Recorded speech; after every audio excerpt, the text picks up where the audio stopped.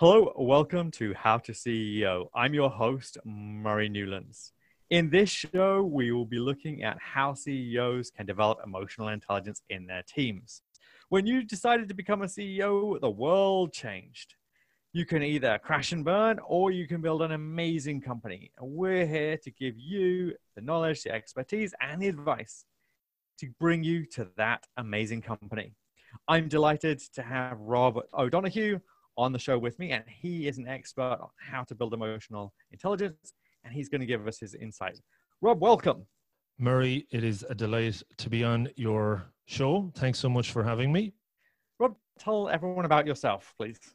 Okay, so I'll try and keep it succinct. Rob O'Donoghue, I'm from Ireland. I live in Cork. I've been working in IT and business for about 20 years, holding a number of different roles from project management, strategy, business operations. And over the last 5 or so have been getting much more involved and diving into leadership coaching, performance development for individuals, teams, and organizations. And that's really where I have figured out what I wanted to be when I grew up, sort of thing. So I love that area. What exactly do you do at the moment? So I work with Dell. I'm a director of project management and leadership coaching. Awesome. And how do people connect with you if they want to connect with you? So my website, so outside of the day job, I do a podcast, which you were kind enough to be on earlier this year. It's called 1% Better. And there, the website is called robofthegreen.ie. And I'm on LinkedIn, Rob O'Donoghue, without the G. You'll find me there. So they're kind of my professional and personal ways to get in touch. And then just obviously the email is rob@robofthegreen.ie. Awesome. Thank you. So swing straight into it. So how do you, as a CEO, think about emotional intelligence? What should you be thinking about? What should your perspective be? So I came up with this idea that CEOs should play another role, or maybe even put on a different hat, to become Chief Awareness Officers. So maybe a CAO. Now, I'm not saying they give up their CEO title, because that's probably very important to them, I would imagine. But it's to develop a better sense of self-awareness and help your team grow their own self-awareness, because there's so many different spin-off benefits that you can gain from that. So I guess, how do you get better at self-awareness? It's part of the emotional intelligence framework. It's, for me, the most fundamental part. It's the bedrock. If you can develop good self-awareness, all the other components and parts of the framework can come together. One of the simplest ways a CEO or anyone can start developing their self-awareness, take an emotional intelligence assessment to get your baseline. It gives you a bit of an objective view. Some people say, I have great self-awareness. Chances are they don't. I think 80% of people think they're much more self-aware than they actually are. So doing an emotional intelligence assessment, the one I typically use is called Emotional Capital Report, or ECR. And it gives you an overview of your emotional intelligence overall scoring, and there's 10 competencies in there. Self-awareness is kind of one of them. So you get a good baseline, and from there it gives you some actions and areas to focus on how you can actually develop it. There again is any number of areas. We talk about meditation and mindfulness, or just being kind of more observant of how you're feeling and how you're reacting in a meeting, for example. CEOs tend to be in a lot of meetings, probably tense, high stress environments where they're on the hook to make decisions all the time or give direction. And a lot of the time, from experience talking to people at very high levels, they can be impulsive. And one of the things around emotional intelligence is to improve your self-control, or your ability to be less impulsive. And again, if you're not aware of that, that's something that you can probably just let skip over you. So work on your self-awareness, get yourself in a better, more aware state. And then as a CEO, starting to advocate that with your chief awareness hat on, start to advocate that to your executive team and have that maybe cascade down. One of the interesting tools that I use is called a Johari window. Have you heard of a Johari window before? No. So this is a good one. It's as the name might suggest, it's a bit like a window. It's 4 quadrants. It's developed by 2 gentlemen. One was the name Joe in it, and the other guy had Harry. So that's where the Johari piece came from. And it's an excellent tool to uncover blind spots, not only obviously in yourself, but maybe some of your team members. And it's basically getting 2 people together using this tool, and one will talk about some areas that they're known to themselves and known to others. So, for example, I'm a CEO, and people on my team know that. So both of you know it. Then there's another quadrant where it's known to self and hidden to others. So the CEO might say, hey guys, by the way, I'm a DJ at the weekend, known to him, hidden to others. So he'll open that up, and that starts opening things up. Trust starts to come when people start to share.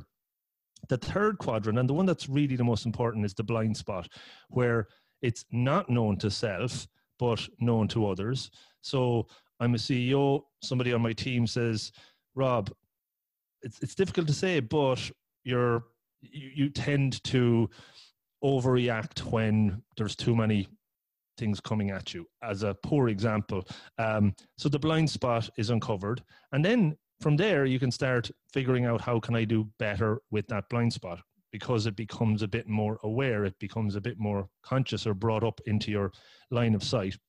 And each member on the team can do this for 10 minutes at a team meeting, or just set up one-to-ones where they can start opening up, uncovering blind spots, and building trust, and the self-awareness and the awareness within the team starts to go up. So that's a couple of quick examples. I think the data backs it up. Higher self-aware teams lead to higher and better team performance, better decision-making, reduction in conflict. When teams trust each other more self-aware of each other, there's less stress in the room. And I'm sure you've been in situations, Murray, in your leadership positions, where there's probably been different levels of self-awareness, sometimes zero, and that made for difficult meetings and probably difficult barriers built up that you just couldn't get over or break through. So with team members who don't have much self-awareness, they tend to be the most, my experience is that they tend to be the most confrontational, possibly the hardest to bring this up with. How do you bring up the topic of emotional awareness with people who possibly don't have so much emotional awareness? And also, how do you bring it up with a manager, with someone who's, how, if you were a CEO and or someone in your management team, like even like a junior staff member said, hey, my manager needs to have better emotional awareness. How do they raise that question? Yeah, no, it's definitely a good one. What I tend to do when I'm coaching people is, you don't bring it up out of the blue and make it a kind of a direct confrontational discussion. In your team meetings, you bring it up as a general discussion point, so that everybody needs to talk a little bit about it. Somebody that thinks they know everything are very self-aware, as you rightly said. When you bring it up, and I've had the experience that they can react negatively to that, you're uncovering a blind spot that they don't want to have uncovered in lots of ways. So you kind of bring it up in a more general environment, tends to work well, and the layers start to get peeled off a little bit from there.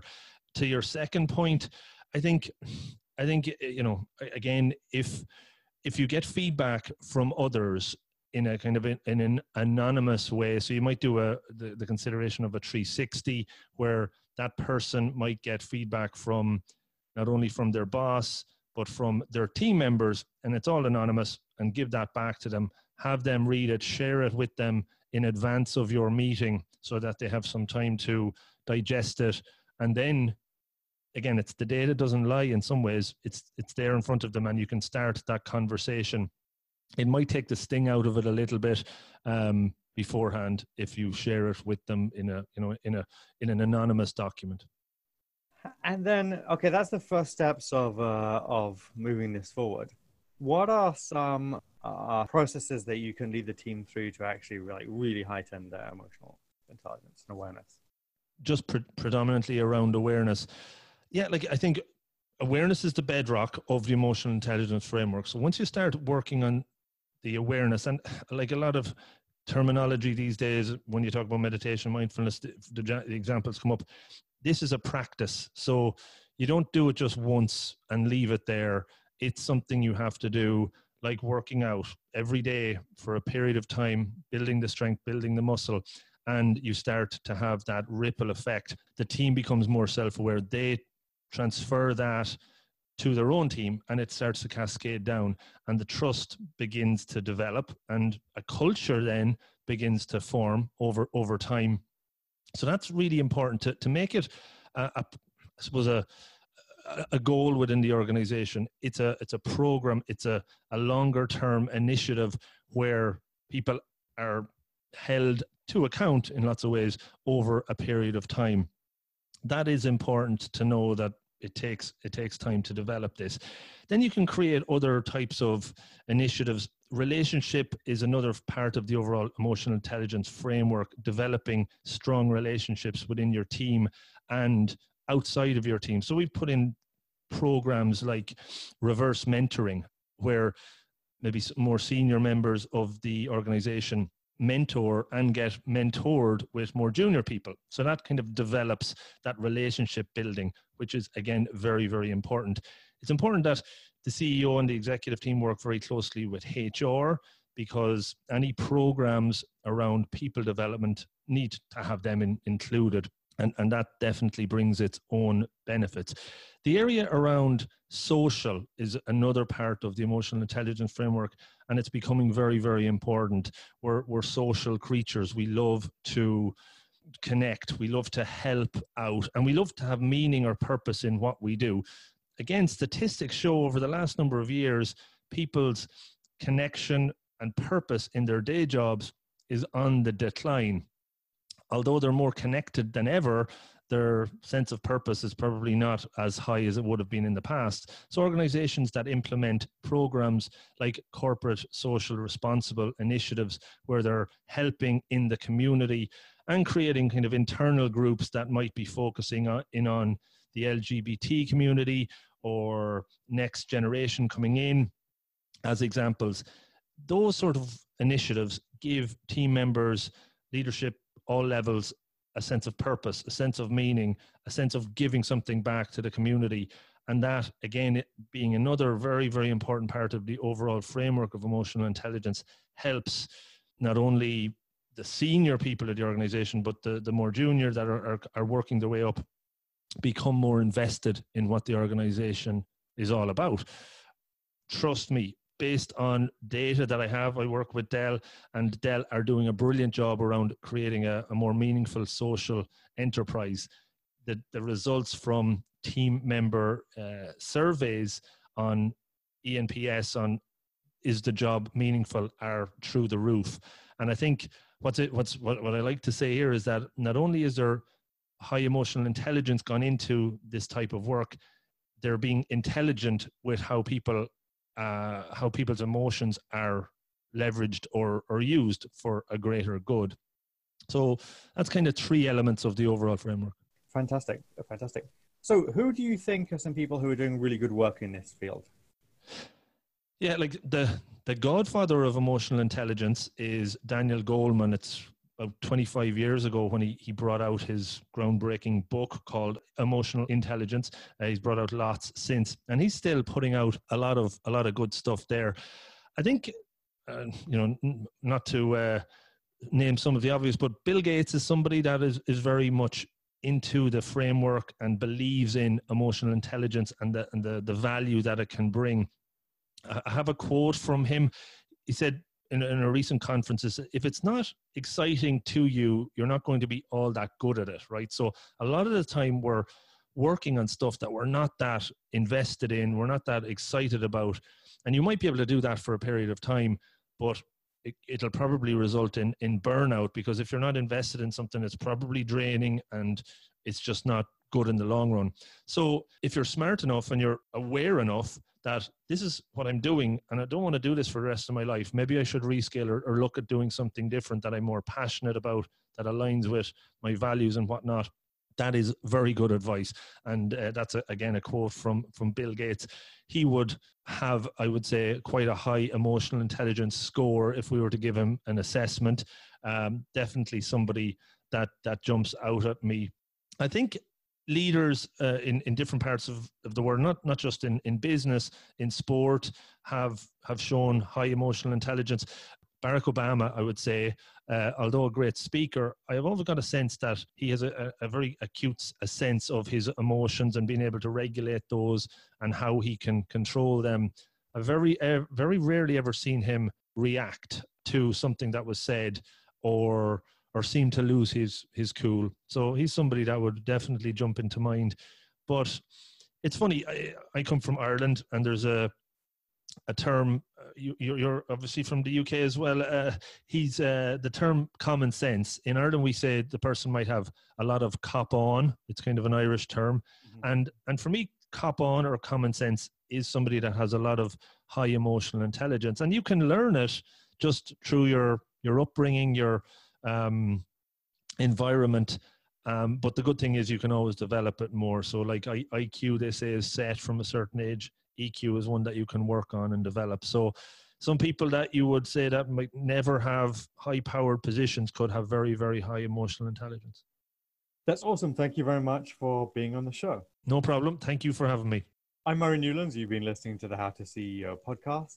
Thank you for being with us today, and I look forward to talking with you next time. Goodbye.